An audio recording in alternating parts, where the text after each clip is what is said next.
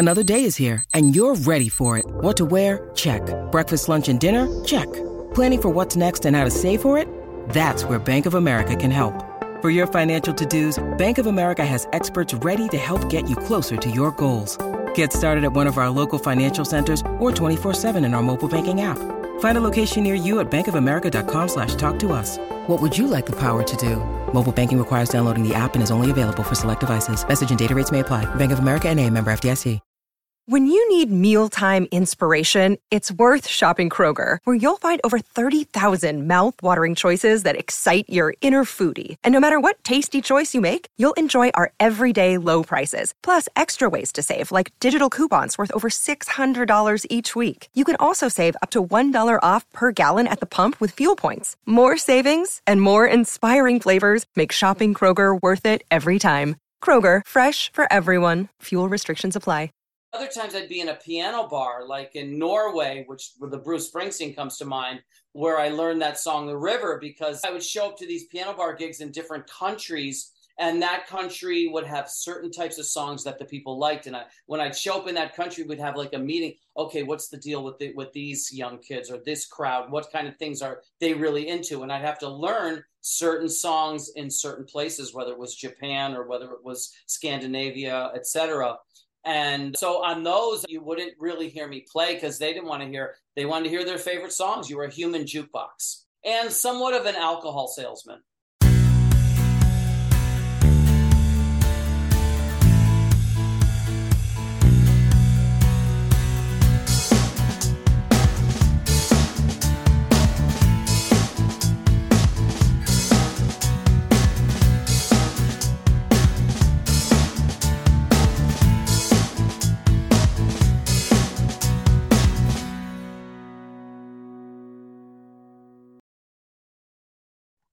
Hello, everyone. Welcome to a new episode of Set Listing Bruce, your podcast all about Bruce Springsteen, his music, and mostly his fans. I am your host, Jesse Jackson. We are getting off the Bruce train, though I'm sure he will come up, as he often does. I have my guest, Rick DellaRatta, and I can't wait to talk to you. We've already spent a few minutes visiting. Rick, welcome to the podcast. Hey, thank you so much. Tell us a little about yourself. Sure. Where would I start? That's the thing. I could go all the way back to the beginning, or I could start in the middle. We will start at the beginning in a minute. So for now, do your elevator pitch. Really, basically what I am is someone who had a musical upbringing. I became a professional musician, and I traveled around the world, played all kinds of music in all kinds of bands. Played quite a few Bruce Springsteen songs in pop bands and wedding bands and top 40 bands. And at some point, I got to a situation where I started to do my own records, which were more along the jazz line because I was a creative improviser. And the piano has so much to offer in the jazz idiom. Then 9/11 came, and basically I started to do something called Jazz for Peace, where I felt like I could take my music and out what my beliefs were as a person, which was that music and the arts could help people. It could heal our country. It could heal our world. It breaks through divisions that people have. It breaks through barriers of language and creed and culture and religion. And it reaches people in a profoundly positive way. And then if I use it to help outstanding causes, now I'm reaching all the people that outstanding cause is helping. So it's a really bizarre thing where it became a personal dream come true, coming from just a horrific tragedy that I happened to witness less than a quarter of a mile away on the roof of my Lower East Side building where I was living in a 5-floor walk-up on the morning of 9/11. So from the most bizarre day of my life came a poem called Jazz for Peace, which led for this wild opportunity for me to combine my talents with the things I had learned from the arts and culture, which was that we could really solve a lot of our problems just with the arts and culture and helping outstanding causes. So it's been quite a journey. I can't wait to dive into that. I always like to start at the beginning, though, Rick. You mentioned you grew up. Where'd you grow up? And was there music in the house? Was there music a lot? Very good question. Yeah, because I grew up in upstate New York, and so that was a part of the middle class and all that. And the whole thing about the Bruce Springsteen thing is really, whereas he was a real middle class, blue collar sort of attraction during a time when some problems started to happen with the middle class. And so I grew up there. My parents they both had musical backgrounds. My grandfather was really the one. He came over from Italy with nothing but an accordion and a wine press, and was legendary as a musician during the bootleg era back in the roaring 20s. And my father played the French horn. My mother played the organ in the church, that kind of thing. So when a piano came on Christmas Eve, I thought that Santa had something to do with it. And I started to try to learn it on my own. And it just became a situation where I sensed a silent sort of thing. This piano, if you want to explore that piano, we're not gonna get in your way, kind of thing like that. So it was a safe place for me. And I just thought it was so fascinating, the piano. It's just unbelievable. I felt like with my classical lessons, I was channeling composers in the 1800s. And at the same time, I could also connect with the music on the radio that I was growing up with, and I could just do my own little explorations. So there was a lot to it. The next thing I knew, though, I was playing professionally, and I did have to quit the only job I ever had, which was paper route. So did you feel, was there a calling? The way you're hearing it, it sounded like the piano spoke to you, right? There was this need. Did it come natural to you? They said I had talent. Couldn't be possible, because I had my grandfather, who was like someone I really admired, looked up to. But then he had talent through his kids, and my father was a talented classical French horn player. My mother did play quite well. She never made a big thing about it, but she played darn well. She would accompany my father on the piano, on the orchestra. Like, she would play the orchestra part to the Mozart horn concertos.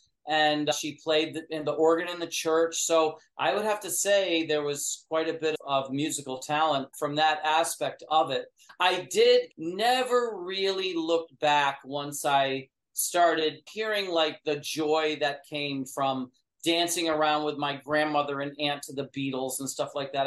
That looks like something I could get behind as a grown-up, which most other things didn't look so good to me. Like, was worried about being a grown-up and having to give up things that I liked. But I was like, if I was a grown-up bringing joy to people through music, I think that could be a good transition from childhood, which I enjoyed, not having to be a grown-up. So are you classically trained?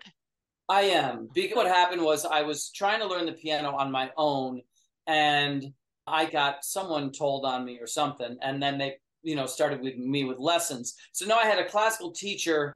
I didn't ask for it, let's put it that way. But since I had it, I thought I would, respect the fact that they were doing that. And then when I started to play that music, I was like, man, that stuff there's something behind that. Chopin, and these are some great people. So I couldn't ignore that. But I did want to get to pop music and the music my friends listened to and all that stuff. I had three things going on. I had my own personal exploration. Then I had the music on the radio when I started playing in bands and stuff. And then I did have the classical thing, which I sensed was a more time-honored way to really become a master of an instrument. I've been listening to a lot of interviews with Jason Isbell. He's my new musical obsession. And he talked about he just loved playing the guitar. Like, it was never practice for him. He just loved playing. So it sounds a little bit like that to you. Like, it didn't matter to you whether it was classical, whether you were trying to pick up a pop piece by ear, you just loved playing. Yeah, I felt like I was following a path. I felt like there was a rudder to my ship when I was musically. Do you know what I mean? I felt like it had a rudder to it. There was a journey going on here. Whereas of the other stuff, I was just flailing around. I didn't really sense. It would have been fun to maybe be a professional athlete or something like that. I was looking, the music thing, I felt like I needed to do it. I just felt like I wasn't gonna, that was essential. That was necessary, the musical growth. Did you study officially or when you went to school? Yeah, I eventually got accepted at the New England Conservatory of Music. There was a few music schools that wanted me to go there as I got in that time where you choose a school and all that. And I was offered quite a scholarship in Miami, but I did sense that Boston was an opportunity for me on a lot of levels. They had a jazz program there, they had a classical program that I was accepted into, but they also had a city that had quite a music scene. So I just figured, I don't know, I ended up going there and it was challenging. It wasn't the party that Miami would have been. I don't know if that would have been the best thing for me. Who knows? 6 of one, half a dozen of the other. I figured Boston was a great place for me to really grow as a musician. There was no doubt in my mind. When did you start performing for other people? My homeroom teacher, like I said, I had this paper route and I was getting ambitious with that. But then my homeroom teacher wanted his sons played guitar. He had 2 sons played, maybe one played bass, one played guitar. I can't remember. But he wanted me to play in their band that was playing the school dances. So I joined that band. Now I'm in that band. Then there was a grown-up band that was going to sneak me in and out of wherever they were going to go, private parties, weddings, bars, whatever. They had jobs and they were going to sneak me in and out. And they were like, don't worry, we'll pick you up. We'll drive you home. And they won't throw you out whether you're underage or not, because there'll be no keyboard player if they do that. So I had that thing going on. And then my mother was like, she wanted me to take over for her at the church. And then that was the end of my only other job. I had to give up the paper routes. Hello, Pantheon Podcast listeners. Christian Swain here to tell you more about my experience with Raycon earbuds.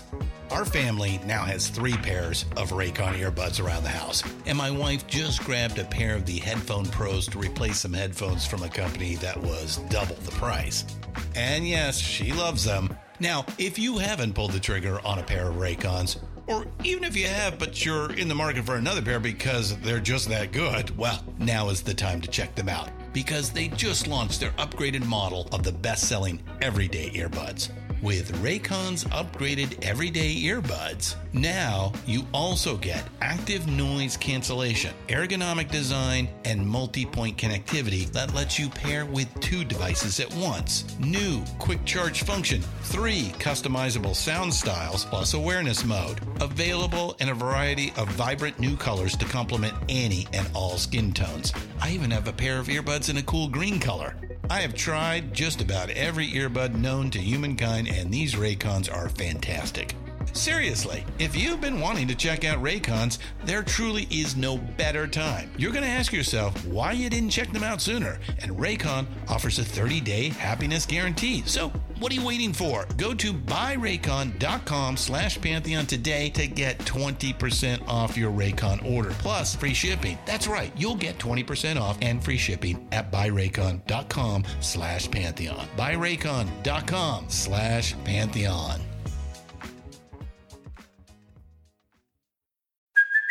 Hey, it's Kaylee Cuoco for Priceline. Ready to go to your happy place for a happy price? Well, why didn't you say so? Just download the Priceline app right now and save up to 60% on hotels. So whether it's Cousin Kevin's Kazoo Concert in Kansas City, go Kevin, or Becky's Bachelorette Bash in Bermuda, you never have to miss a trip ever again. So download the Priceline app today. Your savings are waiting. Go to your happy place for a happy price. Go to your happy price, Priceline. Hey folks, Stefan Shirazi and Renee Richardson here from the Metallica Report. And we are proud members of the Pantheon podcast family, where the best of music and podcasts unite. We've got something pretty cool for you. We're giving away an exclusive Metallica merch package worth over $250. That's a whole lot of Scary Guys, Skulls, M72, and other sought-after Metallica swag. And we've made it easy for you to win. Follow and share the Metallica Report, and you're in the game. Go to pantheonpodcast.com/Metallica, enter your email, and hit that button to be entered to win.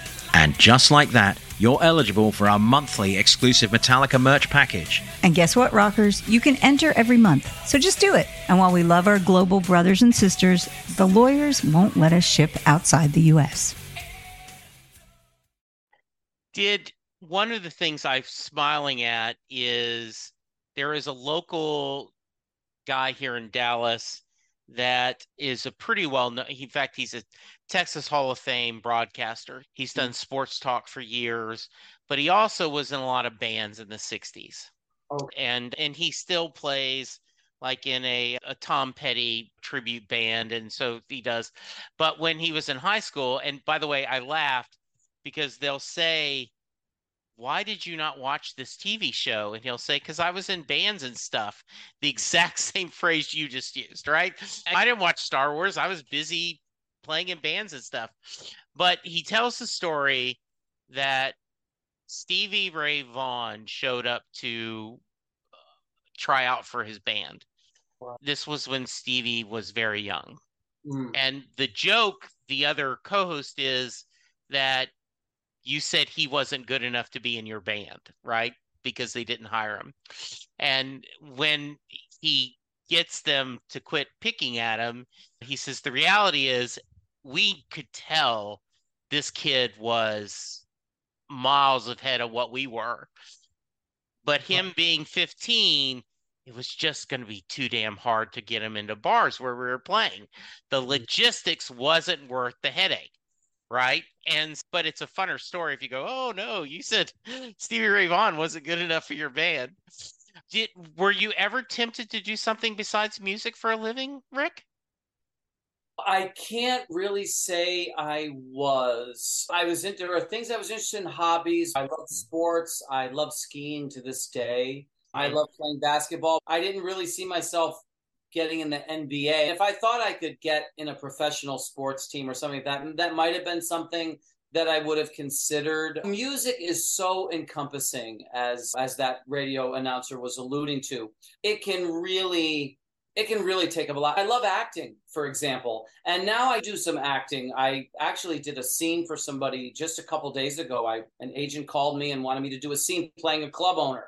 And I had to do the scene on the thing and send it. And I have an acting resume because of that. But only in the last few years have I been able to entertain acting, because that can be a 24-hour-a-day thing, dealing with auditions. So you have to make choices. And I felt like music I had to do, and the other things were optional. And if I could do them with music, or I could squeeze it in, that would be fine.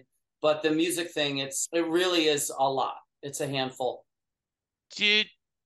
You mentioned writing. Was that something that was always there, or did that come later as you were learning that you decided, I want to write music myself? I was, right from when I was starting to learn the instrument, I wanted to figure out the piano on my own. When I very first started, I wanted to figure it out all by myself. That never left me. And there's something compositional to that, even to improvising, where when you're trying to do something, it's like a communication between you and the instrument that's almost sacred. And it's compositional in nature. So there was a compositional element to me, and I would win strange little awards. Like at a summer music camp, I was voted most creative. And when I was in college and I did my undergraduate in piano performance, a well-known composer in that school mentored me, and he said, listen, I can get you scholarships if you want to stay. You could do a master's in jazz composition. There was people recognizing my compositional skills. When did you, or if we had to put a label on during that part of your career, what kind of musician were you? I wanted to play all kinds of music, one, because I liked all kinds of music, but also just because I felt like I had the best chance to make a living in music if I could play anything. So yeah. I was very happy to play anything and everything. And when I was in school, I was playing gigs all the time, every night, with this kind of band, with that kind of band. After a while, I got to the point where I realized I'm never going to really get too far in jazz unless I narrow it down and just become a jazz artist. And then I had a problem where I sang, I improvised, and I composed. And I was never completely in my element as a sideman, because I was supporting whatever that thing was. Sure. So I was like, no one's really going to hear me in a full context unless I become a band leader. So now I started to do my own records where you could hear my compositions, you could hear me improvising, and you could hear me doing vocals and stuff like that. So otherwise, I was doing a mix of things, a wild mixed bag. Sometimes I'd be playing in a jazz band, a jazz fusion type of band where they were featuring my compositions. Other times I'd be in a band backing up a vocalist where I was being featured as a improviser. And then other times I'd be in a piano bar, like in Norway, where the Bruce Springsteen comes to mind, where I learned that song, The River, because I would show up to these piano bar gigs in different countries, and that country would have certain types of songs that the people liked. And when I'd show up in that country, we'd have like a meeting. Okay, what's the deal with these young kids or this crowd? What kind of things are they really into? And I'd have to learn certain songs in certain places, whether it was Japan or whether it was Scandinavia, etc. And so on those, you wouldn't really hear me play because they didn't want to hear. They wanted to hear their favorite songs. You were a human jukebox and somewhat of an alcohol salesman. First off, Max Weinberg does that currently, right? He tours with the juice box that they do. You had teased that you had something ready for me. And if this is a good time, why don't we do that because based on what you just said, I think that's a great transition. If you could do this, then we'll come back and talk some more. Okay, that sounds great. So now here's the example. So I did show up, I was in, like I said, I've been a lot of places as a piano bar entertainer. One of the places was Oslo, Norway. So I get to, what happened was, this is a crazy story now. I'm in New York. I had come to New York to play, and I'm playing in a club in New York, in Chelsea, right on 8th. It's a really cool hotspot. And they had this guy who was blind, a black blind guy named Teddy. He was upstairs. So they had him upstairs. Then downstairs, they had me and my girlfriend at the time alternating with this other piano bar entertainer named Nate. So Nate, as time goes on, he's telling me that he's got some Scandinavian girlfriend. And do I know any agents? Because he knew that I had been traveling to doing these kinds of things. I give him the name of an agent. And he ends up months later now, he comes to me and he had found some other agent or whatever. And he said, listen, here's the thing. I found somebody who wants to bring me, but he wants to bring all of us. I said, what are you talking about? He said he wants you and he wants Teddy. So this is the craziest thing now. Some agent in Oslo, Norway, took me, Nathan, and the upstairs guy, Teddy, and brought us all the way to the capital of Norway, but in the same proximity of each other, where basically in the middle of Norway was a piano bar called Baron's that had an upstairs where they put Teddy. They put Nathan downstairs, and then right next to it was another piano bar, and they put me in that one. So we were moved directly. They just moved us in the same proximity, like 7,000 miles away. I don't know how many miles. I'd have to look that up, but whatever thousands of miles it was. When I got there, we had to figure out some songs. And one of the songs was they really liked this song by Bruce Springsteen called The River. So I had to learn it specifically for that gig. And what I'm gonna do is play a little bit of what I do now. I'm just gonna make something up as an improviser, and then I'm gonna lead into this a little bit shortened version of the River, so I can fit both of these in. Sounds perfect. Okay.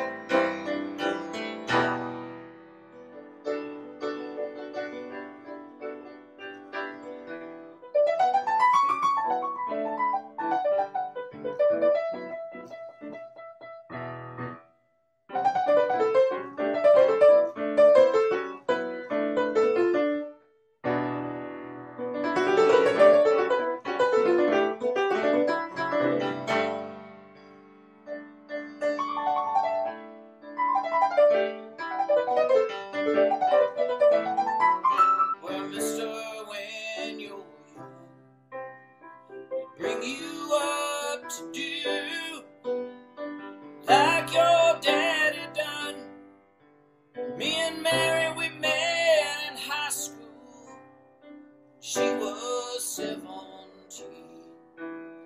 Drive out of this valley down to where fields were green.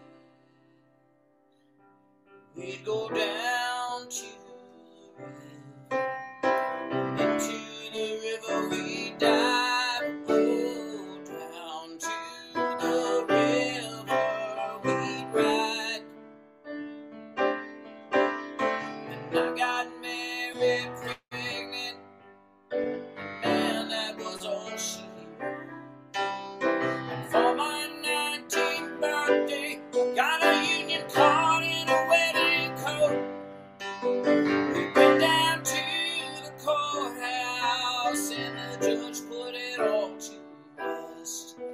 No wedding day smile, no walk down the aisle, no flower wedding dress. But I remember us riding my mother's car, lighted tan and red down at the reservoir. And out of those banks on Lowry, put up close just to feel expressive take.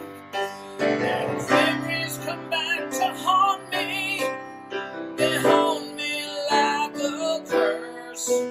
Is a dream alive, it don't come true, or is it something worse? It sends me down to the river. I know the river is dry, sends me down to the river tonight. Down to the river, my baby and I go down to the river. We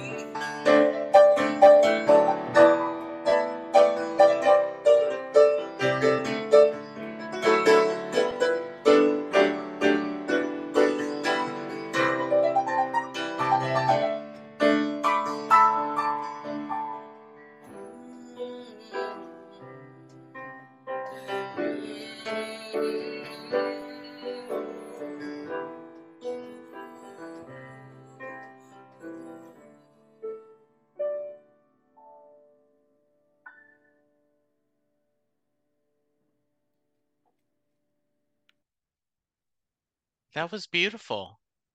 Thank you. Yeah, that was absolutely beautiful. I have a couple of interesting stories about the river. One, I often wonder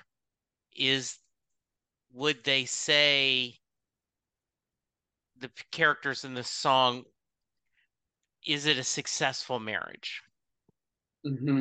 It's not a perfect marriage, but is a successful marriage, right?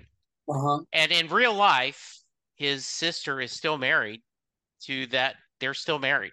I mean, that he based it on her and her and her husband are still married. Oh, really? Okay. Now, is this the same Mary that's in the song you're going to ask me about later? Don't know. See, Okay. that is one of the theories when we'll talk about it, is Mary is a character that he speaks often. Okay. And are they all the same Marys? Are they no different one's ever Marys? really asked him about it, huh? No. Yeah. And the other, on a lighter note, mm-hmm. I was at a show in Nashville and someone had a sign, and for a while Bruce was taking sign requests, and someone said, "It's my 19th birthday, play the river." Oh. And we were like, you realize it's not that happy of a song, right? This is not a yay, I'm 19. But I love your version of it. I love the introduction. That was very well done. Very well done. Nicely done. Did you ever think about why in that section of Europe that song, they loved it so much? There's a couple of things. One is that countries at that time, okay, so this is a twofold thing, because one is related to the lyrics of the song and the other one is related to just what was going on at that time. If you went to Japan, as I did, I would find out in Japan that Elton John wasn't that popular in Japan, but Billy Joel was. Why? Because the publishing companies had inroads at that country for that artist. Whereas if you go to another artist, the publishing company was in there. They weren't in there. So it was politics. They were able to get this guy's music into this country and that guy's music into that country. And certain artists were definitely in Norway, like Neil Young was much more prevalent in Scandinavia than he was in Asia for whatever reason. Nobody really would ever make a request for a Neil Young song in Asia, but there was one or two of his songs that they really liked in Scandinavia. The other thing was this song talks about, the problems that they had. So this song, to me, they're young, they're enjoying life, and they have these memories of the river, and then they get married, and then these problems come up. And in the verse that I didn't sing because I did a shorter version, he screams about a problem with the economy. That problem with the economy, in other words, like on account of the economy, he's having a problem. But that was a problem with a part of the economy that was the blue-collar worker, and that's related to NAFTA, it seems to me. And it seems to me that what resonated with this song with a lot of people was that he was calling out this NAFTA thing that was going on, where they were basically, corporations were outsourcing. They were outsourcing jobs to cheaper places, and they were screwing over the American worker, because unless the American worker was willing to bend, they weren't going to be able to compete with third world countries, where they were just have the workers with no rights and no pay in these third world countries. And that's what I think and that's what was screwing up their marriage, because that's a big problem when you have financial problems. Yes, absolutely. Right? Because the thing is, he's already making a compromise in the song. Yeah. He's making a compromise to get that job at the Johnstown company, right? And that compromise for the love and all that. But now that gets screwed up. Now he's making a compromise, but the compromise he's making betrays him. And what he was betrayed was, to me, he was betrayed by this outsourcing of jobs, where these greedy corporations just saw a chance to make, even though they had enough, and even though the worker was willing to work with them and give them enough, record profits didn't matter. They wanted a bigger record. It was greed, and the politicians were betraying the American people, and the American middle class got betrayed. Yeah, and what I also think is interesting is that the universal of there ain't much work because of the economy. This came out in 80. Yeah, you can sing it in the 90s. Yeah, but I'm just saying, to this day, when he can sing that line, there are people that is universal, because there's always problem in the economy if you are at that working class. And you're right. The implication is, I got a union car and a wedding coat, right? Would our narrator gone to college? Maybe, but he couldn't. He's now got a child on the way. He's got a wife. He has to depend. And therefore, you put aside your dreams and put in other ones. And which has that, you did sing that great line, is a dream alive that don't come true, or is it something worse? Right. And that is, just it's in there. Yeah. I asked this when I have Springsteen fans on the podcast. So I'll ask you, Rick, can you remember when you first heard Bruce or his music, and what your thoughts were about this singer-songwriter? I basically, in New York, there was a situation when I first came from Boston to New York. I brought a car, which was a 1969 Chevy Biscayne, and that was a crazy car. It was like too big to park in New York, but it was what I had. And I was able to play a lot of gigs, but a lot of the gigs I ended up getting this gig where I was basically the weekend vocalist at the singer piano player, but in a band. It was like a top 40 band that had a singer, but the singer was more a crooner and sang the 50s stuff and didn't really sing the top 40 stuff of the day. And so I became that guy on the weekends when it was packed. They wanted to hear the songs. And so I would sing the Born in the USA and some of these songs by Bruce Springsteen. And I didn't think all that much of those specific hits, but I saw that he had an appeal with this blue collar thing. And I did see it when I learned The River. I did see the appeal that he had. And of course, there's a few other songs where he also brings that home. I mainly was heard about him mostly because he was, it's weird because here he was singing about the blue collar people, but he also was the corporate man in terms of the record labels. Some record labels, the record labels, I found out later, would choose maybe one artist when there were 5 competing bands and bury the other bands alive so that they wouldn't compete against each other and cause that one artist to lose his. So Bruce was the man that the record labels were behind. I love the fact you mentioned earlier in the interview that you were diverse the same way like an investor divest his portfolio. You divested your musical styles so that you would be more accessible and employable. Talk to me a little bit more about that. The thing is, once I quit my paper route, I was already making a living as a musician, even though I was a young kid and I didn't have to pay rent at my house. Yeah. But I was like, there's no sense in turning back at this level.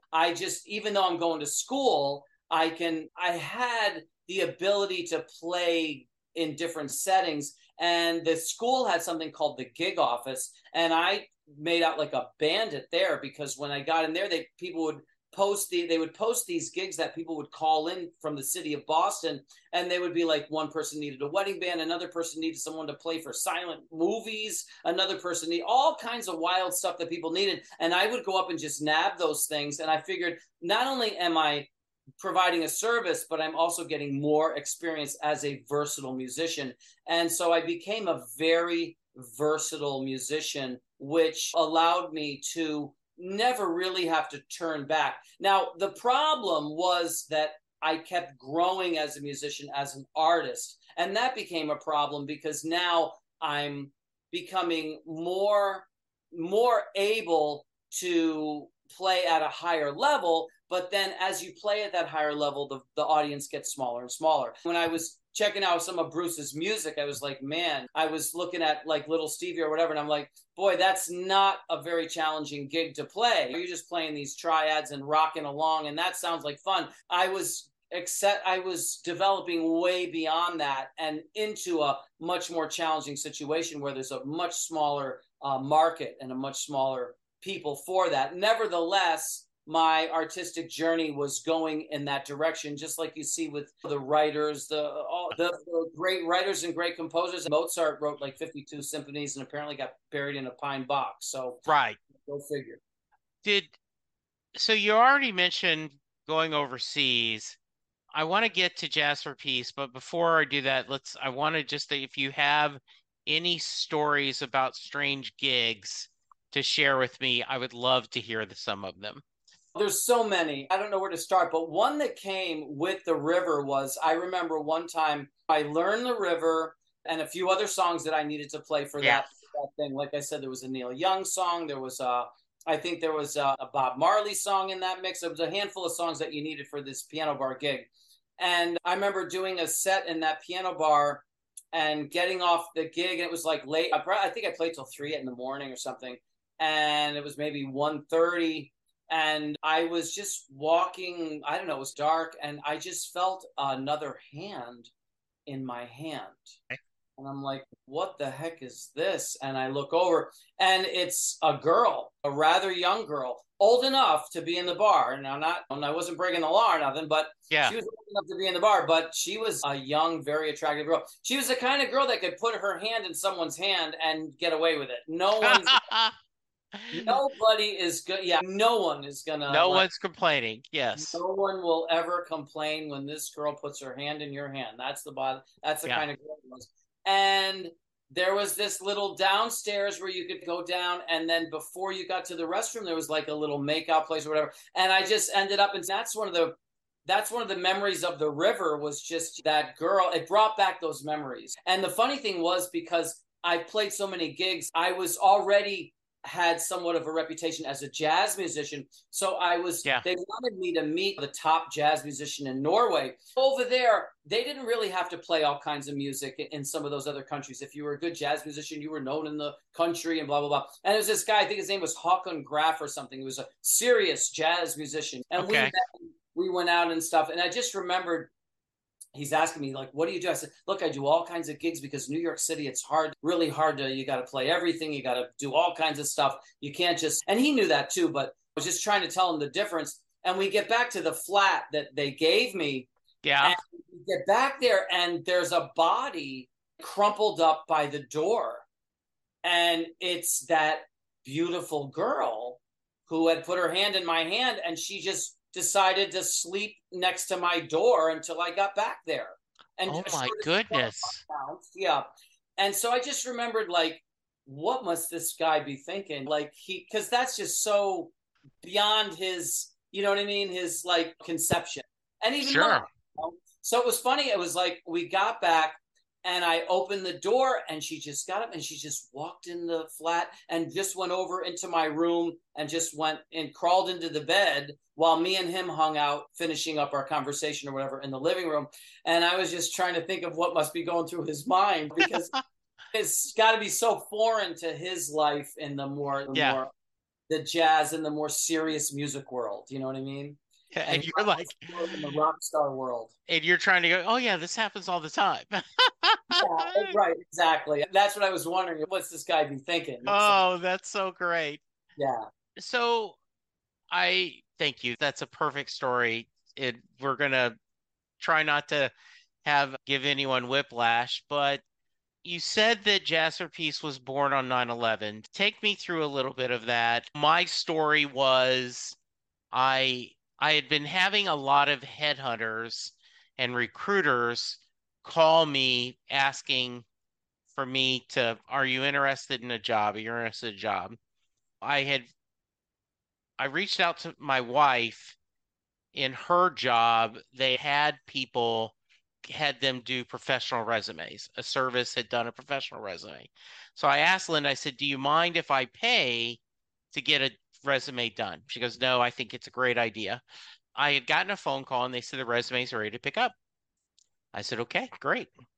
I'm driving to pick up and I stop at an Einstein's Bakery, one of the chains, picked up a bagel and some coffee, and I'm in the car and I'm listening to the sports station and they talk about, yeah, it sounds like there's been a plane hit the tower. And we're like, oh, and then I heard them say, oh, that's way too low. That's not an accident. So I get to, and it was the person working on the resume, they worked out of their home. So it's on the TV. Mm-hmm. And he hands me the resume and neither one of us are in the mood to look at it. But for the longest time, my resume was Jesse Jackson, 09/11/2001, right? Because he had dated it. Wow. And so then, of course, the economy went to hell and no one was calling for jobs after I'd paid for a resume. And I'm living in Dallas, Texas, and the world is shocked. And in a lot of ways, I think we're still feeling the repercussions of that. So you're there in New York. Tell me the story. Talk to me about that and where we went. Well, on the 9/10, on the 10th of that, the day before, I was in a situation where this is something that happens, maybe not in every city, but in New York, it'll happen, where photographers or amateur photographers can just go up to someone that they think might be famous or something someday or whatever, and just say to them, hey, do you want some pictures and I'll keep the negatives or whatever? And the person will, of course, say yes. And some photographers have gotten they got their start in photography, or their pictures became well-known. Linda McCartney's a perfect example. She was Linda East. But she took pictures of Bob Dylan and Jimi Hendrix walking around with their guitar in Washington Square Park when they were nobody, really. And she had the pictures. And then next thing you know, she's a famous photographer. And then she met Paul McCartney. Anyway, this woman was, for whatever reason, she was taking pictures of me and giving me the negatives.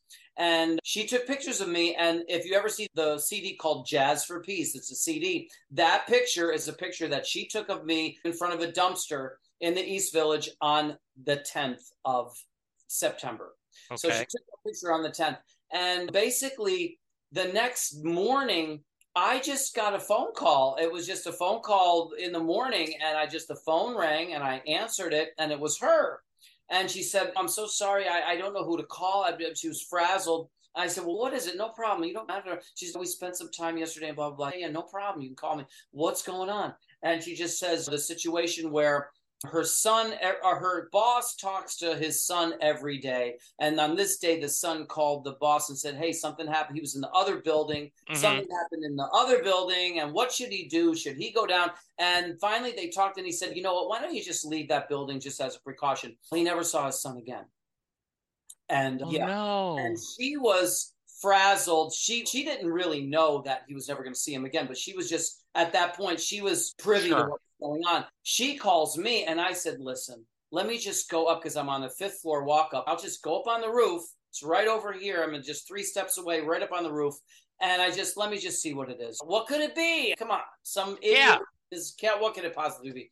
I went up there, and I felt like I walked into a movie, because I had the luxury box office view. I was less than a quarter of a mile away, and I was on a roof, and I was direct sight, and it was just insane. So out of that came a poem that I wrote, and I called the poem Jazz for Peace. And that's where everything took on a life of its own, because now I have this life-changing event that I have something that's unique because you don't really realize that you saw something that so few people saw you know what I mean? The rest of the world, everyone saw it but I saw it like incredibly. So I experienced it in a way that only so few people did. At that time, I thought everybody did. Now you realize out of the whole world, you were one of the tiny group of people that actually saw it at this. Yeah.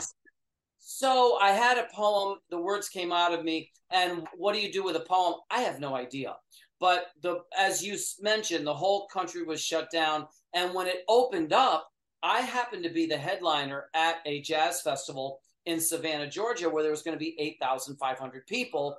And I was the headline act, like I said. So what do I do next? I guess I'll read that poem, because that was the first thing that people could go to since 9/11 was in Georgia, was that festival. So they went to that festival, and that was the first time they were with other people.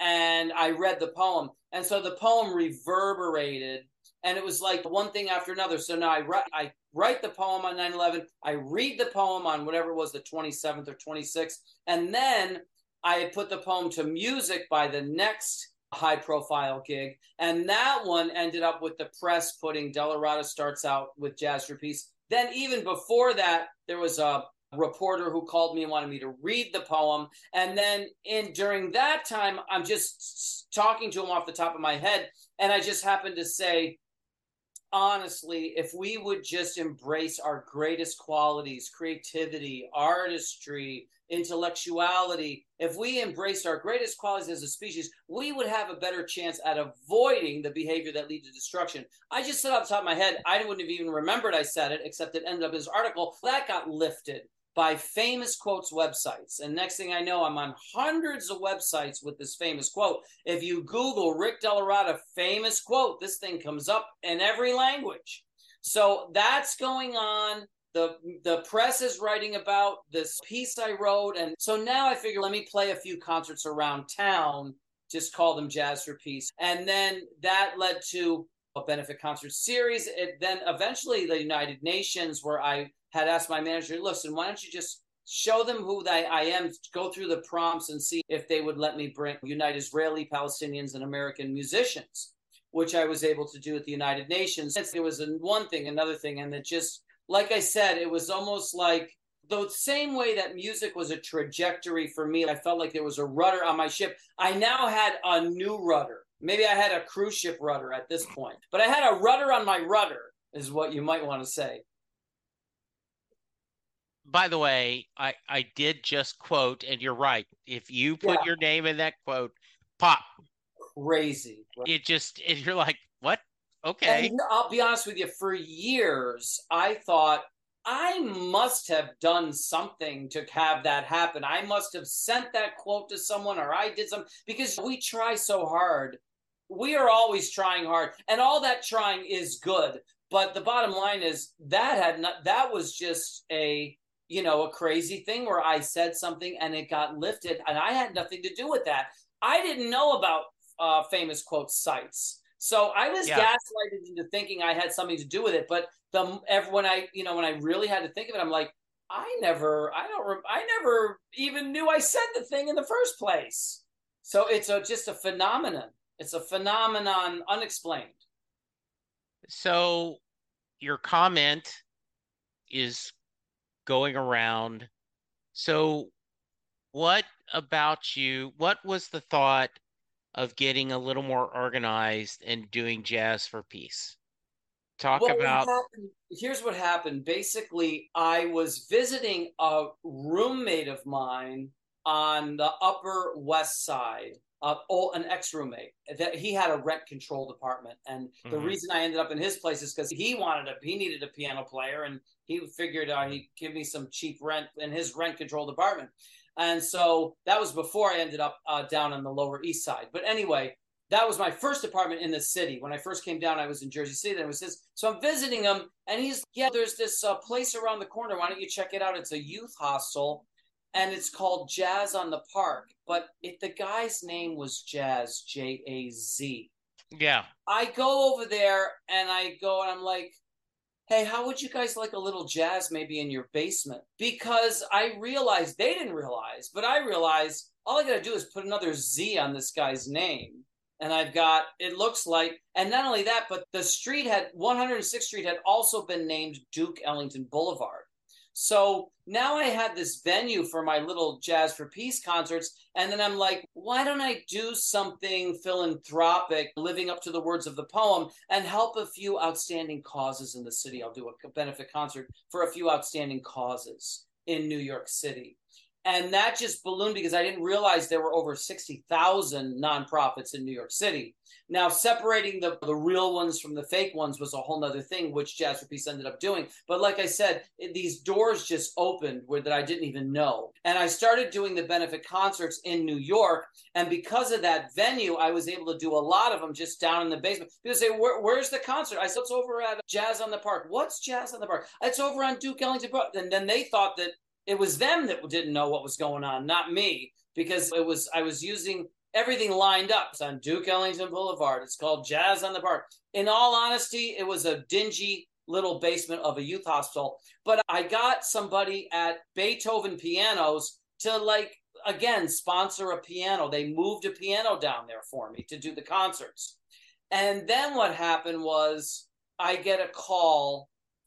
Presidential candidate Dennis Kucinich is visiting New York, and on his itinerary, he wants to come to a Jazz for Peace concert. So it became like a tourist attraction. Wow. And I'm like, does this guy know that I'm in a basement of a? He didn't know, but I was like, nothing I could do. I'm just gonna have to fake it. So then I started doing the concerts all around New York, and the next thing I know, I was doing like my 200th or whatever, and they're reading this thing, and it's all about me. While me and the band are over on the side having some hors d'oeuvres or whatever, and they're making these announcements before we come on to do the concert, and they're reading this big proclamation. I'm like, what the heck? Will you guys be quiet so I can hear this? They wouldn't shut up. I just had to go and listen because it sounded like it was about me. The other guys in the band, they're just shooting the crap and having fun. Let me hear this. And it turned out it was from Mayor Bloomberg. And it was a big letter that he wrote proclaiming New York commends all blah, blah, blah. I'm like, where did you guys get that? Oh, yeah, the mayor, he loves what you're doing. Here, take this letter. And it was just, so then I started to realize when I would hit these milestones, I would get these letters. When I hit my 500th concert, it was in Chicago, and I got a letter from Barack Obama. Then I started doing these all over the world. And I would get a letter from the Prime Minister of Kenya when I went to Africa. And sure. So people started to come. And a lot of them were referring to my United Nations concert, which got no press. I did everything I could. I sent out press releases. I did nothing to get that famous quote except say something off the top of my head that ended up in an article. The press, for the United Nations, I said press release to everybody. Nobody showed up. Nobody cared about peace. But as the benefit concert series resonated, then they started to notice that in their eyes, that was a significant cultural event that I did at the United Nations. And this thing I'm doing has significance, and they started to believe what I thought originally. And that happens sometimes. And that's the way it is in the arts too. A lot of these great artists, whether it's Mozart or whatever, hey, unfortunately, it's not that they weren't great. It's just that the public took so long and to come around that they were already dead by the time the public came around. If you go to Vienna, funny, because I was on a podcast earlier today from Vienna. It's called Vienna Live. But if you go to Vienna, you'll see Mozart getting a gig that he qualified for in 1731. A joke, but right? Sure, yeah. Yeah, he qualified for the gig in 1731, but they didn't give it to him then. He died penniless. But now he's a big star in Vienna. So these are just parts, these are just the uniqueness, the unique crazy ride of our existence. But like I said, I was glad that I learned every kind of music. One, so that I could support myself no matter what and ride them. But also it makes you a better musician. It just makes you a better, more well-rounded musician to be able to just do anything. Yeah. I remember someone calling me up, hey, listen, what do you got from, okay, listen, go into this club. They'll have a keyboard set up for you. It's a country band. And just go in there and just walk on the stage and they'll have the charts for you and just read their show and then just walk out. Someone will hand you an envelope. I still don't even know the name of that band. I walked, the place was packed with people. I made the band sound really good. I don't know who they are to this day. They could be a band that's famous now. I didn't even know. They hired me to just go in and make them sound good. Like it was a special gig, and they figured I was going to soup up their, you know what I mean? Or they needed someone to do that, and my name came. So all kinds of wild things like that. I don't regret any of it. What's next? I know you're joining me on this podcast, but what are you wanting to go? What is the next step for Jazz for Peace, and what's next for you career-wise? Okay. Interesting you should ask, because these podcasts, okay, so we got in a situation where it took 20 years, but after 20 years of me doing all these things with Jazz for Peace, all of a sudden podcasting comes out and people need content. And they look at my story and man, it resonated. Now they get it. I don't know where they were before, or maybe they didn't even have podcasts back then. Who knows? But these podcasters like you guys are like, hey, and I love it because you have the freedom to choose what you want to do. It's a wonderful outlet for you. It's freedom of speech. I love the whole idea. But they're like, oh, can you come on and we'd love to tell your story. And this is my desk. A lot of they interview these podcasters at their workplace. This piano is my work. Sure, absolutely. And they love the idea that I play something. And then again, because I can play so many things, I can play something that's related to that podcast or that theme. I was on Prince's fan club podcast. Prince and playing totally different music than what you heard today. But anyway, so now I've done a lot of solo performing. And to be honest with you, up until before this podcasting role started, I shied away from a solo appearance because I just felt like I wanted my other musicians. I needed my bass player. I need my drummer. I like a horn. I love to play with the ensembles and all that. But through this podcasting thing, it's fascinating because there are some things that I can do, breaking up the time and the tempo. I don't know if I did as much of it for you, but if you listen to some other podcast, listen to the one in Vienna, because that was, for you, I wanted to do something special for your podcast. But for thank you. Vienna, he wanted something quite adventurous, and you'll hear me like going in and out of time, doing things that the musicians couldn't do. So before it was a hamstring because I couldn't do what my bass player and drummer could give me. But now, because I've been on over 100 of these podcasts, this is like maybe the 120th podcast or something I've been on. Yeah. And I'm doing things that actually they wouldn't be able to do with, I'm doing some unique. Sure. So I think it's leading to a situation like yesterday where there was an arts and cultural event and they thought it would be great if maybe I could finagle a way to do it. And I said, you know what? I could do your thing if you just have a piano and a microphone and I just come down myself. You know what I mean? Rather than a situation where, you know, some of the guys I play with are big names and we wouldn't be able to amortize it. You know what I mean? So I was able to just go there myself and they loved it. And so I think it's going to be a situation for a minute now where I take what I've grown, the musical growth from these podcast performances, and deliver those to audiences live. I think I see that as a possible thing next. And yesterday was an example of it. And that's on YouTube. They put like a couple minutes of it on YouTube today. So you'll just see me. Basically, they announced me as they normally would, with maybe even if I had an orchestra, but it was just me and making it happen. So how about if someone wants more information, how do they find it? A great way to get in touch with me personally and to find out if you like Jazz for Peace, if you know the mission and what that's been going, is as the simple email is just info@jazzforpeace.org. And of course, jazzforpeace.org being the website. Me personally, my website, rickdellaratta.com. You have to be able to spell my name. But so those are easy ways. And like I said, generic email address is just a great way for someone to say, hey, I watched the Springsteen podcast and blah, blah, blah. And I'd love for you to come out to play at our little thing, because I could come out solo and do that where I couldn't do it before. Or they might say, hey, we have this thing in the community that you could come and do a concert to support or something like that. Okay, that sounds great. Mm-hmm. What have I not asked you that I should have? Wow. Geez, I don't know. That's a good question. Just because you're in Texas, I guess I could tell you something that maybe I could think of something that I did in Texas. I've been to Dallas a few times, and I've been to Houston even more times. A bunch of times to Houston. The Houston thing is interesting because I used to play with a band called the Platters that were famous in the 1950s. Sure. And they were coming from Houston on a cruise ship that remembered me from the Platters when I played. How funny. And she kept following my career. And when I started coming to Houston, her and her husband would meet me at the airport and pick me up and stay at their place and party with them all weekend and take me to my gig and hang out and all that stuff. So that was a real fun thing for Houston. The Dallas thing was cool because there was a few different organizations that I did with Jazz for Peace. And the last time I was in Dallas, it turned out a friend of mine who's a bass player, because North Texas State has a well-known, I don't know if you know this, but they have this well-known, it's called the 1 o'clock big band or something. It's a world-famous jazz big band.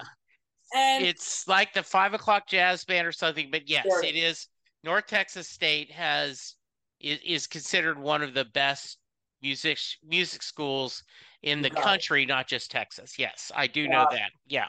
Got it. 100%. So what happened there was they get guys from New York to come down there because they will. You can lure a guy out of New York City down there because of that reputation. And there's a bass player named Lynn Seaton, bass player. And there's another guy too there's 2 or 3 guys from New York, and he got, I think, the conductor from that, and he's a professor there now and all that. And he put like a band together of those North Texas State guys behind him.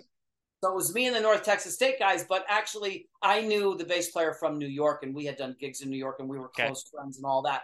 So I had a blast the last time I was in Texas, to be honest with you.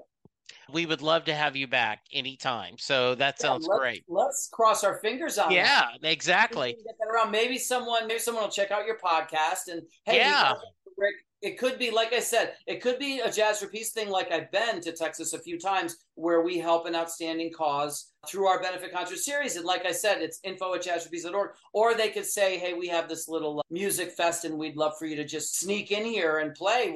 We'll provide you with a keyboard and a mic and just come down and be one of the acts. That sounds awesome. I love that. All right, Rick, this has been so much fun. Thank you for the musical treat. I loved hearing your version of The River. I'll include the link to your website on the show notes. I'll include your email address. But before I get out of here, I end every podcast with a Mary question. Okay. Jay Armstrong is a honors English teacher he is now retired, but when he was teaching, he would give his class, his honors English class, the lyrics to Thunder Road. And he would ask them to read it. They'd talk about the themes, the choice of lyrics that Bruce uses.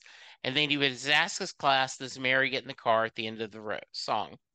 That is your question. Does Mary get in the car at the end of Thunder Road?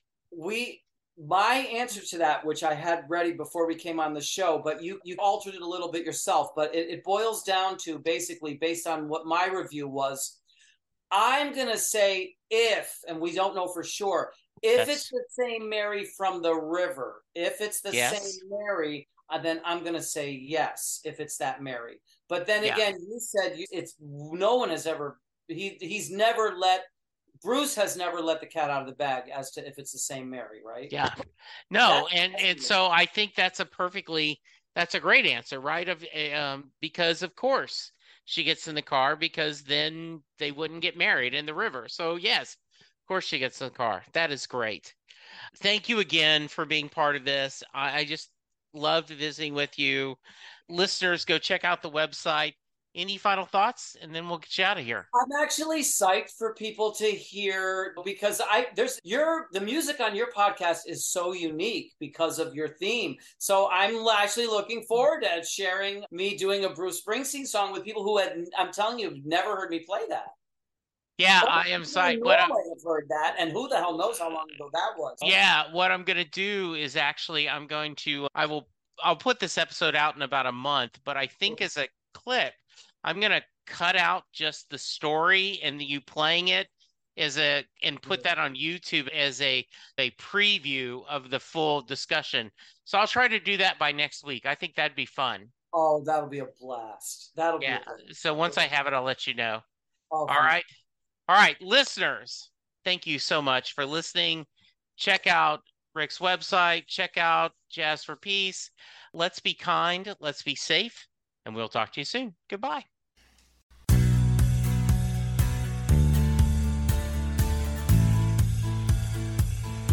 You just heard the fun-talking, hard-rocking, music-loving, album-ranking, fan-thinking, joy-spreading, lyric-reading, story-sharing podcast that is the one, the only, Set Listing Bruce. The theme for Set Listing Bruce was written by David Rosen, used by permission.